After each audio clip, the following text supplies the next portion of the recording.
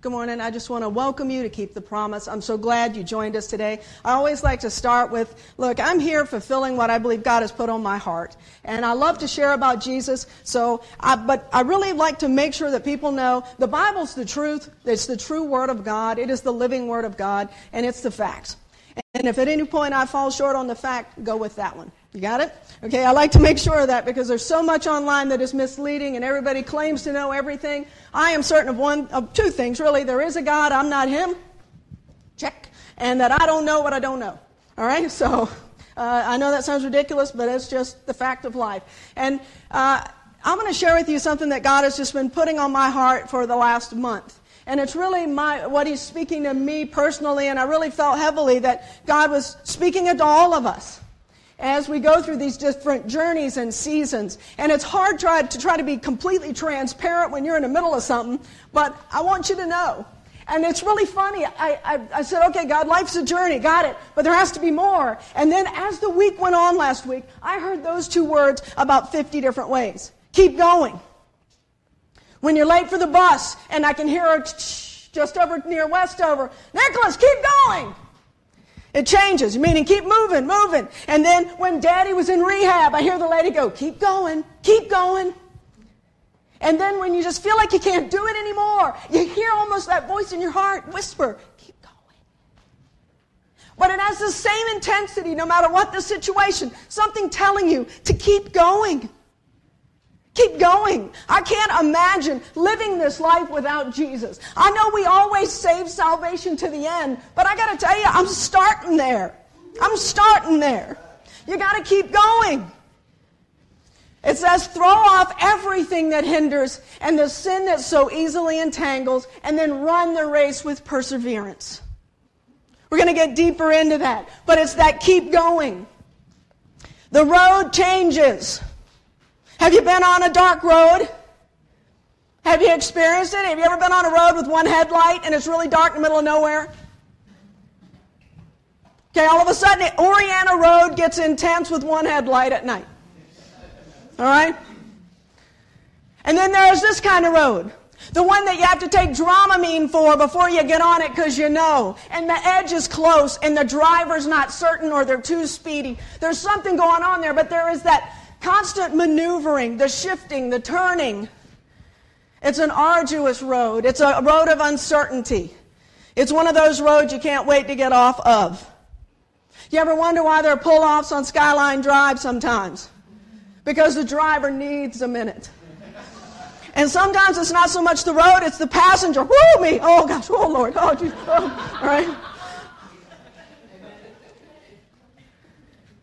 And then there's this road between, I spent a lot of time in Las Vegas for my job. Between Las Vegas and LA, there's a long road. And you can, it's an interesting drive, but it's really funny to me.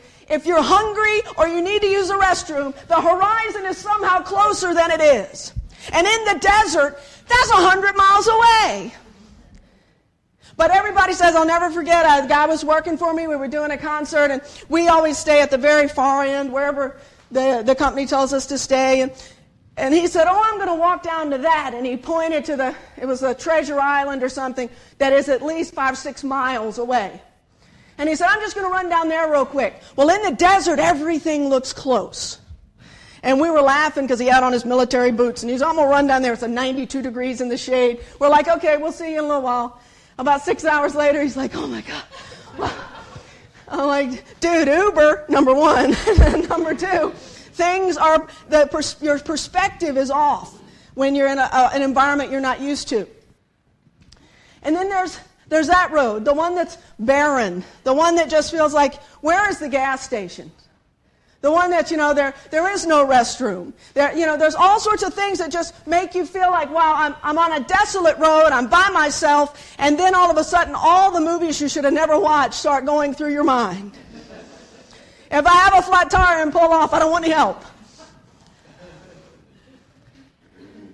And then there's the off-road, When you find yourself in uncharted territory, places that nobody else has driven much before, or maybe you don't know them enough to ask those questions. Those roads that aren't paved, I call those the high road. The high road is the road less traveled, because people will stay on the pavement and fuss all day, but when the high road can take you closer to your calling and who Jesus wants to be in your life, very few people want to off-road. They want to stick to what they know. And I'm telling you, to keep going, you're going to have to off-road a little bit. Because it's off-road for you. It may not be off-road for me or somebody else. My off-road is a completely different place. But off-road. And when I saw this last night, it reminded me of something I want to share with you. I was in Kisumu, Kenya. In the middle of, actually I was out in the Serengeti, just past Kisumu. We were about 3 hours away. You guys don't care, but it gives you perspective. All right, so I was in the middle of nowhere is my point. And I was sick as a dog. I got out of the car. I had been warned, hey, if you don't see any birds in the fields, be careful. That means there's snakes. Oh, and by the way, there's the big snakes, like the cobra type things. And then there's one called a two-step. And I said, why'd you call it a two-step? He goes, because you get 2 steps. And I'm like, perfect, outstanding. How big is that one? The size of a pencil. Wonderful, can't wait, fantastic. So I get out on the Serengeti. I'm on the side of the road by myself in one of those little Jeep things. I wasn't by myself. There were 6 other people there with me, but I went off by myself because, you know, when you get sick, you just don't want to. It's really not a spectator sport. You know what I'm saying? All right. So I went off, and over here somewhere was this little creek bed, and I went over by the creek bed, and I was sick, and I kept seeing these little eyeballs come up and go down, come up and go down, and I thought, maybe it's an alligator. I don't know. I don't care. Don't care. Don't care. Kill me now. Don't care. Third world country, 100 degrees, feeling horrible. I'm out there for Jesus. Take me now. That's really how I was feeling at that moment. And then I had this guy come over to me and he said, okay, lady, we need to go now. And I was like, this dangerous place. And I was like, and I said, why now? Is it a snake? Is it some pterodactyl? What's going to get me now? And he said, that's a hippo. Hippos kill more people than alligators. And I'm like, what? Because they're big and they're lumbering. He said, oh, no, ma'am, when they're motivated, they can eat you. I was like, and I was puking, and I looked at him and I said, that hippo would be stupid. He's looking at me going, no, hey, fellas, not that one. Woo, there's something wrong with it. All right? But my point is, I get back to this road, and you can see for at least 50 miles, way in the distance, because there's nothing. And I was kneeling by the back of the Jeep, and I said, God, if you, look, help me, please. I didn't have any water or anything with me. I said, God, if I could just have a glass of water and a wet rag, that would be awesome. Now, do you see how far you can see this kind of smoke trail? Out of nowhere, a Jeep pulled up. Man and woman hopped out. They said, hi, how are you? I'm sorry you're sick. They handed me a gallon of water, a plastic cup, and a wash rag. I was sick. And I looked over and I thought, wow, how weird is that? I just asked for that. Cool, I didn't know we had that in the truck. I didn't realize what was going on. I was sick. Then when I got up, finally got my senses, and I turned around to thank them, everybody with me was looking in all directions. There was no smoke trail. There was no Jeep. There was nothing. We couldn't figure out where they came from or where they went. It really didn't matter. The need was met. But my point is, sometimes we limit God to what we can see possibly happening.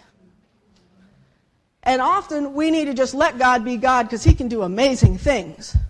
But we don't give him that chance sometimes because we don't ask for the impossible in a ridiculous situation. But we have to keep going. Keep going. Keep asking God. Even if it sounds ridiculous and it is a need, ask him. It says, call on me and I will answer you. There's a promise there. It's not, if I can get to it. It's funny, I saw a video yesterday and it said, what if heaven were like, and it was making up a company name like Cox Cable or something like that. And a guy called in and it says, hi, welcome to heaven. Your caller number 3,972. We'll be with you in 15 years. So, thank goodness God is instantaneous. He wants to hear you right now. But my question today is, I want to ask you is, can you read a map? Can you read a map? You're saying, where are you going with this, Angela? Bear with me. We're getting there. but can you read a map? If the GPS went out, if the phone went crazy, if you're in the middle of nowhere and there's no Wi-Fi, can you read a map? Most people in Nicholas's generation can't read a map. They're like, cool. I can remember going on road trips with my dad, and he was teaching me how to read a map, and he would say, I'd say, are we there yet? And he said, look at the map. And he'd say, look at that legend at the bottom, you know. And I'd take it, and I was maybe 6 or 7. I'd go, 3 inches. In my mind, we've only got 3 inches to go. I hadn't equated 1,000 miles to each inch, but nonetheless. So can you read a map? Are you certain of your destination? Do you know where you're going? And I'm talking eternity, but I'm also talking on that daily basis, daily walk with God. As you keep going, do you know your destination? Do you set one each day? Now, this is the GPS system we're all kind of used to. Anytime we're going to go somewhere, we have to Google it, or we have to map it, or we do something. But what I found really interesting is that if I went into Google Maps and I said, here's where I'm starting, and I entered no destination, it said it can't calculate. If you don't know where you're going, you'll never get there.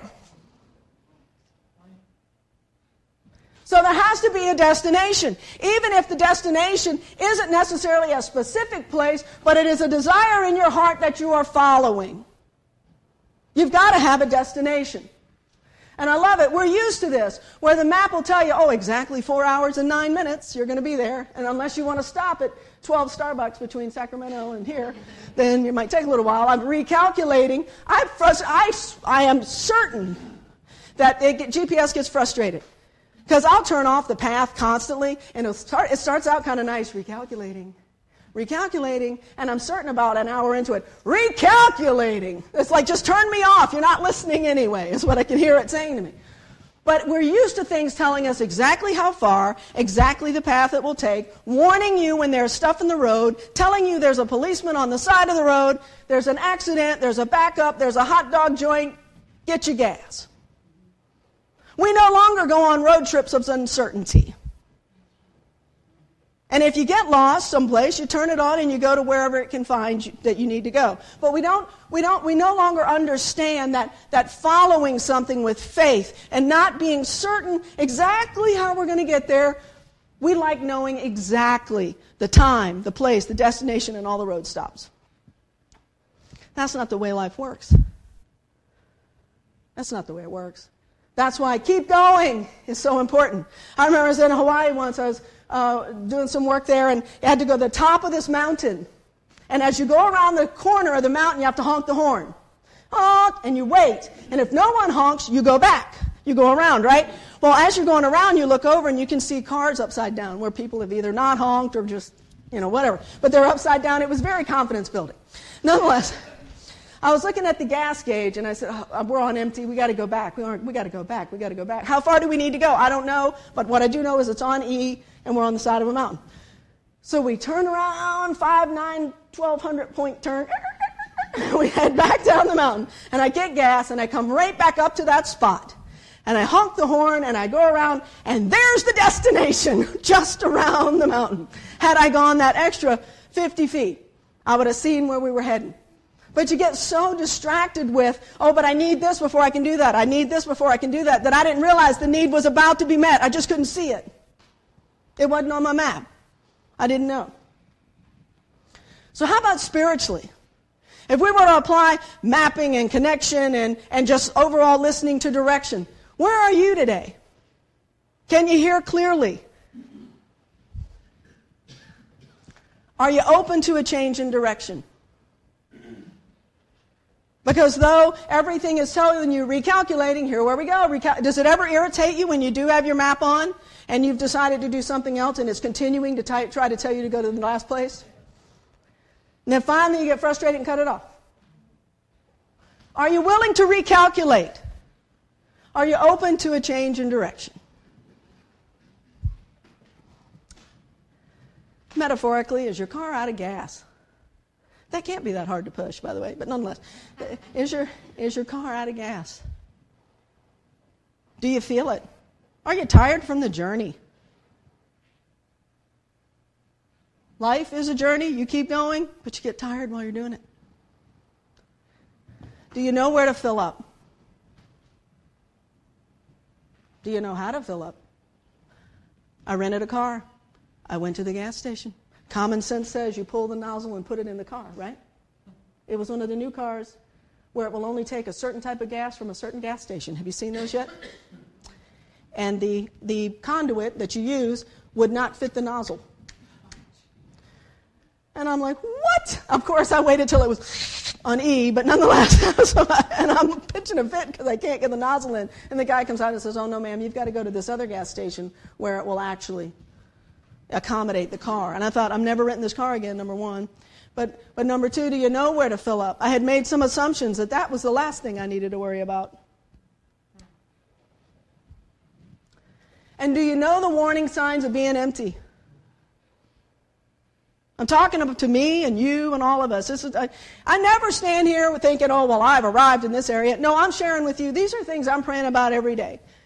Do you know what it's like to be empty? And then I noticed how sophisticated my car is. It will tell me not only that it's empty, it'll tell me how many miles I get to go until it's empty. GPS will kick in. Google will come on and say, hey, you might want to get some gas and tell me where the nearest gas station is. So I never really have to think about running out of gas. It wants to make sure that I don't. But personally, physically, we can push ourselves to the limit of empty. Have you ever known somebody that pushes themselves so far they get sick? They're sick from exhaustion. And then they look at the doctor like he's crazy when they say, you just need to rest. And that word has no meaning or option. Because they're so entangled in everything that's going on, they're so necessary to everything that they're becoming almost a liability, that they will soon not be available to be helpful or be part of the necessary process. Have you ever said this? I'm just tired, that's all. I say that, Rosie, about 92 times a week. Just say, you all right? Yeah, I'm just tired, that's all. And then I realized it was becoming a mantra, that I was tired, that I am tired. I'm not lying to you, I'm tired. But I'm not quitting. I'm going to keep going. I want to hear what God has to say. I want to learn how not to be tired. I want to learn how to be invigorated. I want to learn how to know when the tank is getting empty and how to refill it. Because sometimes we always have to go to God to refill. We always have to go to Jesus and pray and say, Lord, please help me, invigorate me. Help me today to hear your voice. But there are other steps along the way. Have you checked your map lately? Do you know what this says about where you are? Do you have one scripture memorized about your situation? One. And if you don't, find it today, please. And let that be your mantra in your mind and heart that says, okay, this is the day the Lord has made. I will rejoice and be glad. If you're having those days where you're just like, okay, it's a sad day. I'm depressed. I'm tired. I'm angst. I'm anguish. This is the day the Lord has made. I will rejoice and be glad. Say it until you make it the place you are. It's a mantra inside yourself that you just say, look, I'm not feeling it, but I'm going to say it and I'm going to believe it and wait for that chasm to get filled by the grace of God. Because right today, maybe not so joyful. But the joy of the Lord is my strength. I need that. I'm looking for it. Let's go. I'm going to check in the map. I want to know the directions to where I need to get to. So I decided as I was praying this week, God kept saying map. I'm like, map? And then I realized that there were 3 areas that He wanted me to share with you that I'm working on that I'll just share with you. Maybe you've already arrived. Hallelujah, help me later. Margin, attitude, and perspective. They all go together. Margin, you know me, got to know what it means. Here we go. The edge or the border of something. Have you ever said, I'm on the edge? Woo! On my last nerve, I'm on edge. There's all sorts of ways to use that. Or you could be on the edge of a breakthrough, or you could be on the edge of... My grandmother used to say, I have one nerve left, you're getting on it. And so have you been there? That edge, that verge, that border, perimeter, the brink of something, just an extreme situation, the fringe. So that's what margin has to do with is trying to define those places, trying to figure out how the difference. How do I find room to make difference? That's margin. I read this week and I thought it was funny. It said, the condition of modern day living, devour margin. If you're homeless, we direct you to a shelter. If you're penniless, we offer you food stamps. If you're breathless, we connect you with oxygen. But if you're marginless, we give you one more thing to do. Marginless is being 30 minutes late to your doctor's office because you were 20 minutes late to get out of the haircut, because you were 10 minutes late dropping your children off to school, because your car ran out of gas 2 blocks from the gas station and you forgot your purse. That's marginless. Anybody ever had a day like that? You know, we talk about being Murphy, but it's marginless. You need margin in your life. When you're not hurrying or worrying all the time, you have some time to think. And I'm not talking that thinking, that stinking thinking. I'm talking thinking that just lets your brain rest a minute. Time to relax. Maybe take a minute to enjoy life. And I've found that as I tell people we need to figure out how to enjoy life, they almost want to rebuke that because you telling me not to help the people I'm helping? Well, what I'm telling you is that when I don't have any margin, my helping doesn't feel or look like helping. My helping looks like I'm irritated and tired of being there. Am I only talking to me? Because when you're in the right place and you got a little bit of margin, then all of a sudden when things aren't going quite right, there is a grace that you're able to extend to someone else. When you're not constantly going, oh my God, another thing. 5 minutes of just give yourself a minute to think and calm down in peace. It may be more than that. Time to be still and know that God is God. Equips you to go above what you could possibly do in and of yourself. Without that time spent with the Lord, it is hard to have patience with coworkers. Without that time spent with the Lord, it is difficult to deal in hospital and emergency room situations. And then when it becomes an extenuating circumstance of one thing right after the other, and you're in a depleted state of no margin, everything starts to change. Out of the abundance of your heart, your mouth speaks, and the next thing you know, you're saying things you never thought you'd say. You're doing things you never thought you'd do. You are frustrated because there's no margin. There's no moment to take a break. We need to find margin. But what I've discussed and discovered this week is as I talk to people about it, they don't know what it looks like. What does margin look like?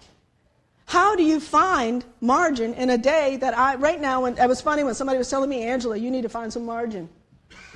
Because when I'm dealing with sick parents and all this other stuff and hospitals and doctors and lawyers and everybody on God's planet needing something and wanting something, you have this tendency to go, I need to meet your need, I need to meet your need, I need to meet your need, I need to meet, and the next thing you know,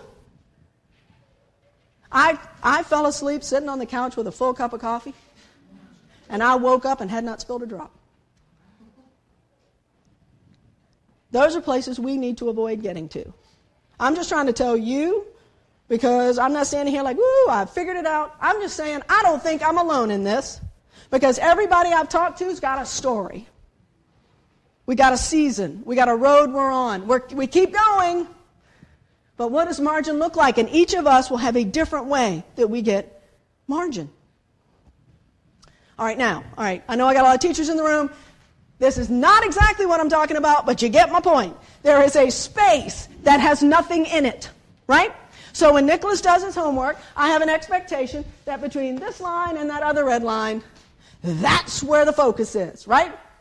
And if you forget something or whatever, you got some space here that you can use, but you don't use it. You leave it because it helps all of this to be in focus, and it makes sure that you've given yourself some parameters to work in.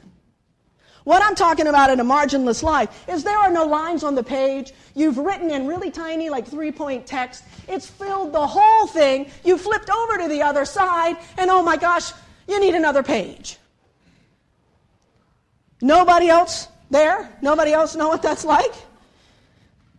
We filled every moment. There is no space. And see, when you don't have margin, not only do you not have the energy to do what you need to do, not only have you not given yourself a moment to refresh, but what if there's a change in the plan? Heavens to Murgatroyd, we have messed up the whole thing. And now we have even less margin because now we can't change anything. We're unadaptable because we have no space to accommodate it. So from the outside, I want to know where this is, a rock with grass on it. Right? From the outside looking in, margin looks a little bit like laziness. And when you get around people who are equally as marginless, and then you say, I'm taking a break, you can almost hear them go, must be nice. Right? And I'm getting to where I'm like, yes, it is. All right? So margin can be found sitting on the couch, taking a bath, strolling through the neighborhood, listening to music, reading a book, laughing, talking, even just sitting in silence. You define what your margin is and how long that needs to be. And for most moms, I hear them talk about, I need my Calgon moment. It's a joke where you can go in the bathroom, shut the door, and you got 5 minutes to yourself. I talked to my uncle yesterday, and he said, I said, where's your margin? He said, my lawnmower. I said, what? He said, love to mow the grass. I get on that lawnmower, I can't hear the phone. I can't hear my wife. I can't hear anybody. And he said, sometimes I cut it twice. It's margin. He just needs a minute. And something about the rumbling of that grass cutter and your control of the speed, and you can go around if you want to go around, whatever. It is just something. That's his margin. He gets off happier than he got on. That's margin. Is there anything you come out happier than when you went in? That's like I have a theory about movies. If it's going to make me sad or scare me to death, I'm not going to see it because I don't come out happier than I went in, and I really don't need to pay somebody $12 to make me feel bad. Right? I don't need that. So if it isn't going to make you happy, I don't want to see it. But margin has lasting benefits. It not only benefits you, it benefits everyone around you. And specifically, and most directly, everyone in your house. And Nicholas will say, amen. All right? Because we all know when the pile gets piled on and the load gets heavy, it's the ones closest to you that end up getting the brunt of you just being short, curt, snappy, irritated. And if you ever had something go wrong that was just minimal, and all of a sudden, it's like that Sony commercial with the speaker going this way, and you're like, well, wait a minute, it was a battery. And then you realize, wow, I have unloaded everything from the day on that one little bitty thing because I had no margin. I didn't take a break. I didn't leave the office for lunch. I used to, when I worked over on the other side of the water, that 45-minute drive, even when the traffic was bad, was margin. Because you could turn the phone off, turn the radio on, or nothing, and then it was just you. And it gave you that time to just kind of, okay. But you've got to work that into your day. Now it's so easy to stay at work 24 hours a day and to phone on 24 hours a day. 87% of the people on the planet sleep with their cell phone by their bed. They don't want to miss anything. The pause that margin provides is life-giving. Margin allows you to breathe. It leaves room for God to speak to you and you to listen. Because without any margin, any space, what if he tells you to do something? Well, I can't. I got this and that and this and this and this and that. It offers a quiet space for you to think and grow. It serves as a catch-all for life's inevitable mishaps and emergencies. Margin looks reality square in the eye and it says, I know you're coming, but now I'm going to be ready for you. A person who makes room for margin is wise indeed. We spend our lives acting instead of, or reacting instead of acting.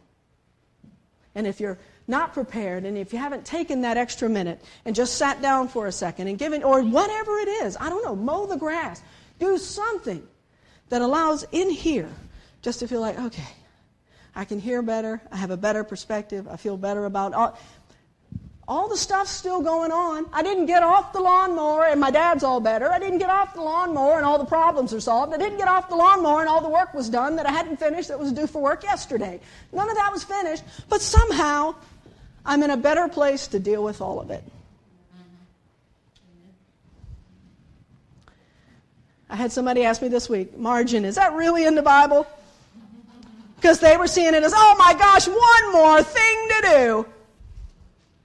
And my answer to you is, yes. It was in the beginning, if you remember. There was one of those things on the top 7. I even made the top 10. But now, Ten Commandments is what I'm talking about. And now we got, the Sabbath was made for man, not man for the Sabbath. God knew we needed time to rest, that in our busyness we could not hear him, and that we love to be busy. We love to have stuff to do. We complain about it, but when it stops and no one asks us to do anything anymore, we launch into a whole new world of insecurity that says, nobody needs me anymore. And now we suck all our margin into the portal of, am I the only one? I'm going to assume no, because there's thousands of books about this, so it must be somebody else other than me, okay? But that day of rest, and I can remember as a kid the day of rest being Sunday, and that if you started your lawnmower, that was a bad thing. And if you went to the grocery store, it was not open. There were things that nothing. You better get it on Saturday because, honey, Sunday is closed. It's not like that anymore. Life is 24 hours a day. The only thing that's going to make it stop or pause is you. Is it worth it? I think it is. Because what it leads to is this next one that's hard. It's attitude. Here we go again. It's that viewpoint, the outlook, the perspective, the stance, the position. It's that orientation, that approach. It's that part of you that has that inclination to just be irritated if other people don't understand what you're trying to say. You can see attitude coming. I can be in the grocery store and I say, hey, how you doing, or whatever, and some lady will walk up to me and I can see it. She is ready. And I'm like, hello. And she keeps right on going. I'm like, woo, praise the Lord, hallelujah. And you pray for them because you know there's something going on, but you can see it all, even while she's grocery shopping. She's not happy to be there. That attitude permeates your being. You ever met this person? You ever been this person? All right? The one that says, look, I've had enough. Enough's enough. That last nerve, oh, honey, you on it.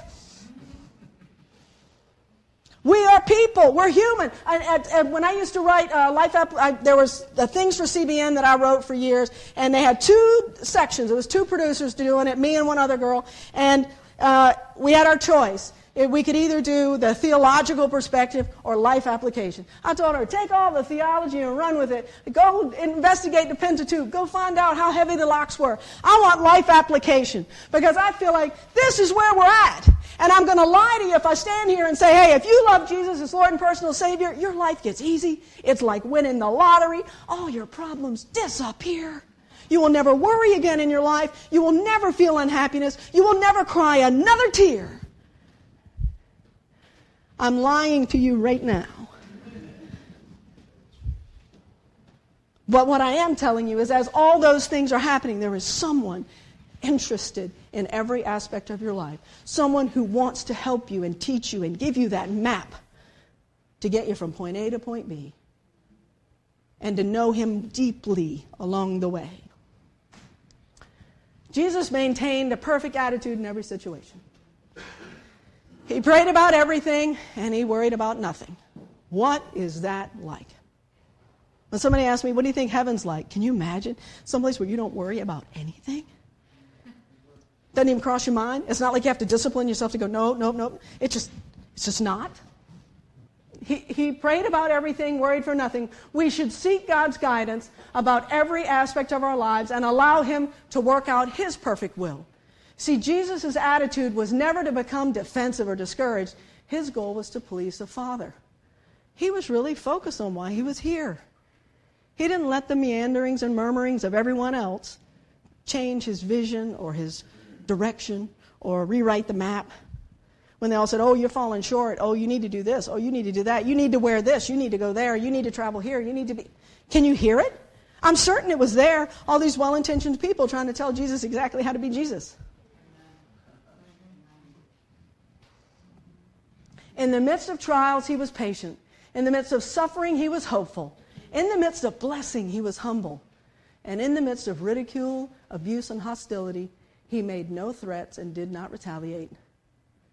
Instead, he said, he is entrusting himself to him who judges justly. In other words, he knows, my Father sent me. I'm about his purpose. I'm confident of that. I'm not going to worry about what you think. That's a hard place to get in our lives.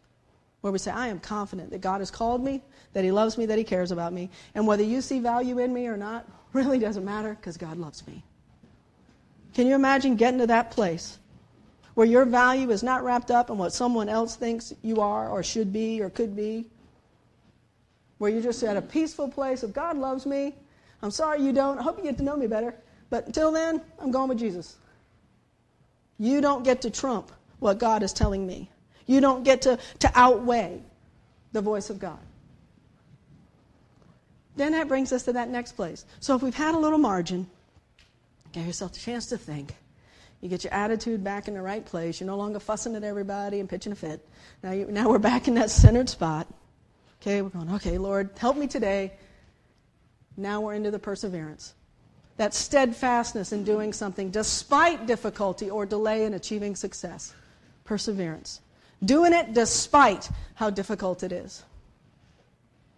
Therefore, since we are surrounded by such a great cloud of witnesses, let us throw off everything that hinders us and the sin that is so easily entangled, and let us run with perseverance the race marked out for us, fixing our eyes on Jesus, the pioneer and perfecter of our faith. For the joy set before Him, He endured the cross, scorning its shame, and sat down on the right hand of the throne of God. He knew what was coming, so He endured what was happening. Consider Him who incurred such opposition from sinners, so that you will not grow weary and lose heart. It's trying to help us understand that Jesus had a vision for what was to come that allowed what was going on to not derail Him from His purpose, to not derail Him from the love God has for Him, to not derail Him in what He was here to accomplish. What He was going through was hard, but He knew what was coming was so much better. What you are going through may be hard, but what's coming is so much better. It says to throw off everything that hinders you and the sin that so easily entangles. Have you thrown off the things that are holding you back? And it could be something someone said to you years ago. It could be every time you go to do that desire of your heart. I wrote music for a long time, and I've played in a lot of studios all over the world. And I remember there was this one guy one day that came in that I didn't know very well, and I was just playing, messing around on the piano. And he came up to me, and I was practicing, getting ready, and I was kind of sick. But I was trying to sing, which you're not supposed to do. And anyway, he came over and he goes, "That didn't sound very good." Because he's just arrogant, it's one of those.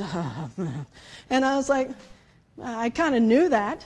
But do you know, when I got better and could sing again, it ran through my mind every time I'd go to sing. That guy who I had known for 5 seconds, who had one sentence to say, had planted the seed of doubt that I was letting grow. Have you had anybody do that to you? Have you had anybody say anything to you that you are carrying around in your pocket? Now, either you flip that into motivation to prove them wrong, and you say, all right, Lord, I forgive them, I'm moving on. Or you let it go. Because if you're carrying it around as your litmus for whether you're good enough for something or not, you are checking the wrong place. Fix your eyes on Jesus. It says, cast them off, the things that entangle you, and then fix your eyes on Jesus. In other words, whatever it is that you're facing, if you're looking at Jesus, it will not entangle you anymore. You can step through, move on, pass on. And then that word run, that messes people up. The run word, because all of a sudden they're like, oh my gosh, I got to run. I got to run. My knees hurt, my back hurt, I'm tired. Oh, there we go again. All right, we're circling right back around. But run is it's a means to move, to have action, to keep pressing on, to keep going. Keep going, keep going. It's funny, no matter where you go and overseas and you go on a tour, you'll see a large group of people. And they'll have, usually it's like an Asian tour or whatever, and they'll have a little flag on a stick. And they'll be moving them around, and you see everybody and you can see the little flag, right? And it's funny, the lady in the front, you'll say, keep going, because she doesn't want them to stop every 5 seconds. Well, this is that keep going moment in this. Keep going, keep going. You will not grow weary and lose heart if you have your eyes on Jesus and you keep going. We've fixated on run the race with perseverance. But I'd like you to fixate on the second couple lines here. Keep your eyes on Jesus, and you will not grow weary and lose heart. Keep going. The race requires endurance. The race is not like a sprint, it's a marathon. It starts the moment you receive Christ and lasts until you get to heaven or Christ returns. It's the path that is not level ground. It leads through all kinds of hills and obstacles. Such a race does not require blinding speed. It requires endurance. There's the Greek word for it, and that means to hang in there. Hang in there. It is perseverance, the stick-to-itiveness, the refusing to quit in spite of fatigue, and the pressure to do so. Endurance, along with this synonym of patience and long-suffering, which there's the Greek word for that, I'm not even going to try, is a key theme in Hebrews. It used the word 6 times in the passage. These two terms are used over and over more than 70 times in the New Testament because it is an important character in the quality of a Christian life. Perseverance. Perseverance. Perseverance. If you're sick, persevere. If you're broke, persevere. If you don't know what it is God's called you to do, persevere. Keep going. Keep seeking. Keep asking. What does it say? Knock and you will find. Ask, and I will answer you. It's time for us to throw off the things that hinder and so easily entangle. All right, I'm going to try to share something with you now. Anytime you do a science project in front of people, there is a risk, but we will persevere. All right? Hold on just a second. Let me clear off the beautiful bean footage. Thank you, Rosie, for sending me a text.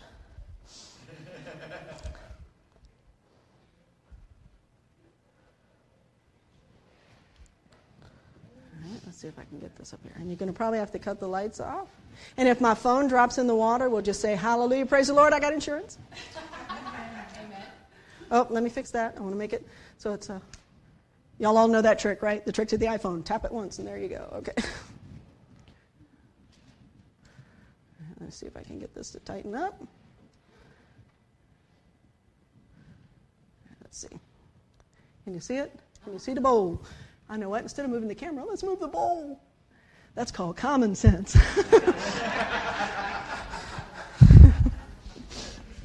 All right. So the bowl is clean. It's nice and empty. That's kind of how, in the beginning, right? Everything was good. It was clean. It was nice. It was neat. Right? And that bowl is super clean. Y'all know I don't cook, so here we go. All right, so I'm just going to put some water in this bowl, right? And there's all sorts of ways to do this. I wrote for almost 15 years for children's television and ministry and whatnot, so there's all sorts of crazy little stories that I can tell you. But I think this one's kind of interesting. So you can go somewhere with it where you say in the beginning, and then of course, everything was nice and clear and good and great, and then there was sin. And sin began to sprinkle its way in, right? But I'm going to take it that one step further for us. Let's just look at life in general. We're talking about not having any margin, so I'm just going to look at my life. I'm going to put some work. I'm going to put dad in the hospital, taking care of folks, parents. Oh, that's not even close to enough. That sprinkle needs to be a lot more. All right, let's just go. There we go. All right, let's get some school. Nicholas going to high school. All right, you see? Life is messy, right? Stuff happens to all of us. And if anybody says that it doesn't and they're living the perfect life, they are lying to you. I'm just telling you, right? All right, so here we go. We got stuff going on. And then I need something to give me some margin. So then I put Jesus in there.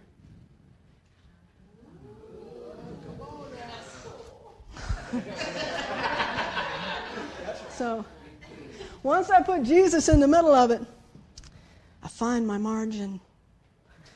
I found that place where I got some room to breathe. I got some perspective. Now look, listen. You notice that some of it didn't disappear. Some of that stuff's still in there. I'm still going to have to deal with it. I still got hospitals to deal with and decisions to make. I still got work to do on Monday. I still got the bus coming. Got to get up 5:30. But it's in an area now where I have some margin to deal with it. I've allowed God to do something for me so that I have some peace in the process. Somebody asked me this week, they say, I'm wearing that God's Got It bracelet. What do I do if I'm believing for God to have it and it's not going like I think it should go? This is God's Got It.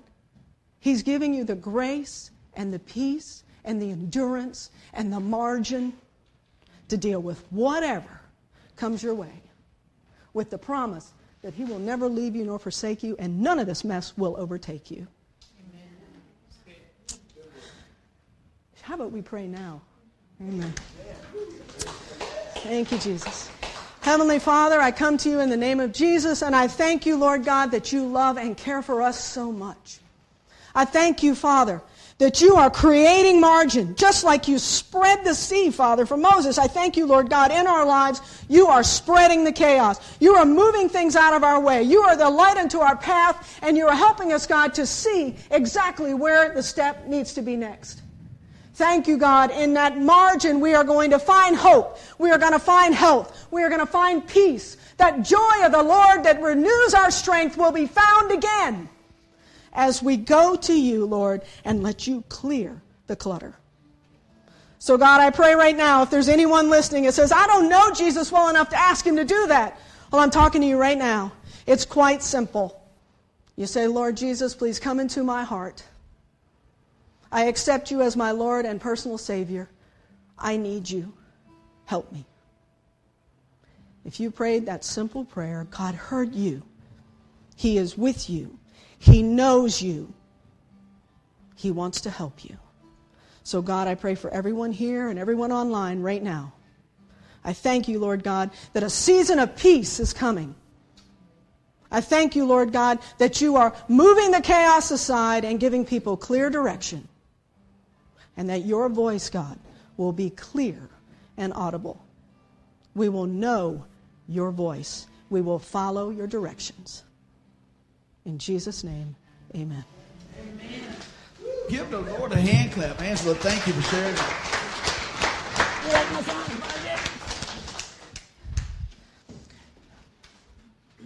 Well, while we're getting everything pulled together, isn't it amazing how God works stuff? I had no idea what you were working on this week. I always say, man, do what God's leading you. And this is a song we wrote some time ago.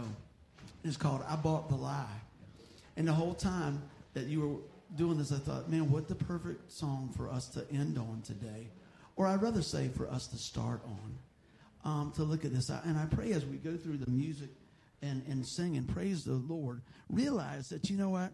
The enemy is out to kill, steal, and destroy. He's out to just have all those things, just get you busy so that you can't focus on the things of God. But I want you guys to stand to your feet if you would, or you can praise him from your seat. And we're going to go through this song here. And I just ask you to just take the message that the Lord brought through Angela, take the music that we're bringing here, and we're going to glorify God. But I pray that you're at peace at what God's doing. Amen?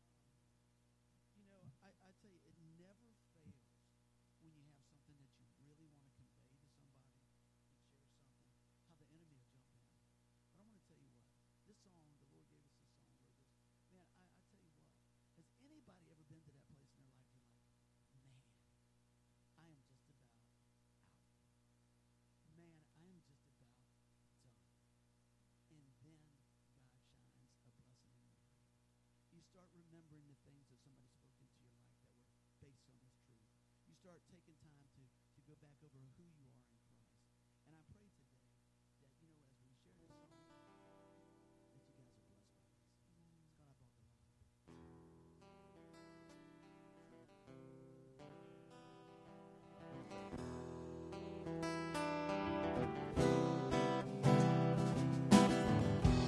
almost had met this time. I was on the edge, walking to a red light. See the word you said. Way about drifting down to the sea. Caught in the current, and I slowly drowning me. But you were there, reaching out your hands, pulled me to dry land. Said I could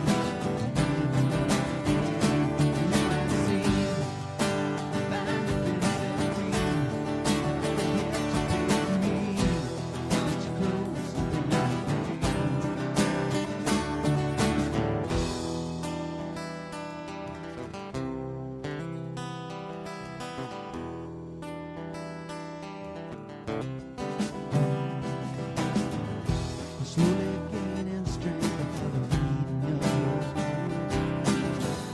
It's like a familiar song, it softly heals my wound. Your dripping feet on me, wrestling with my soul. When it comes to your love, Jesus, reminded to behold, you are there, reaching out your hands, pull me to thy land, so I can live.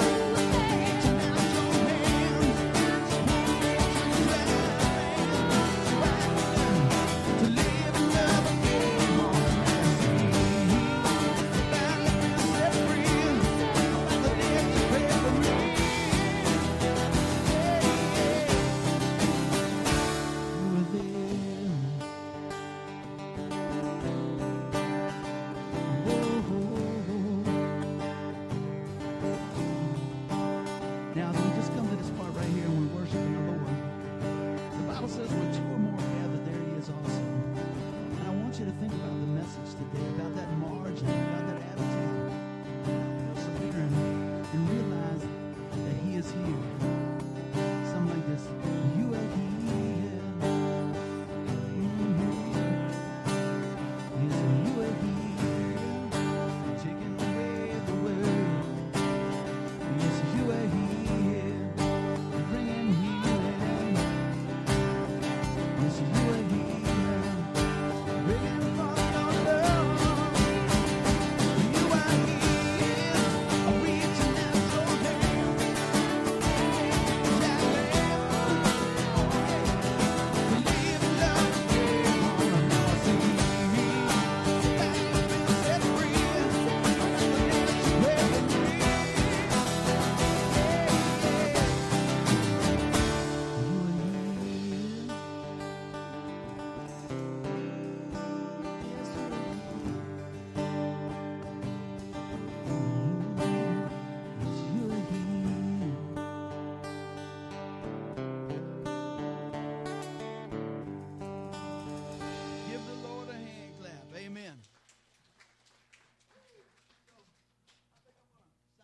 from here to everybody that's online. Friends, I want to encourage you, if you're online and you heard the message today and it just touched your heart, send us a note. Let us know what God's doing in your life. I thank you for each person here today, and know that what God is here no matter where you've been, what you've done, what's going on, that he is a loving God and that he desires to bring you close to him. So with that being said, we're going to sign out, and we love you. Thanks so much. Amen.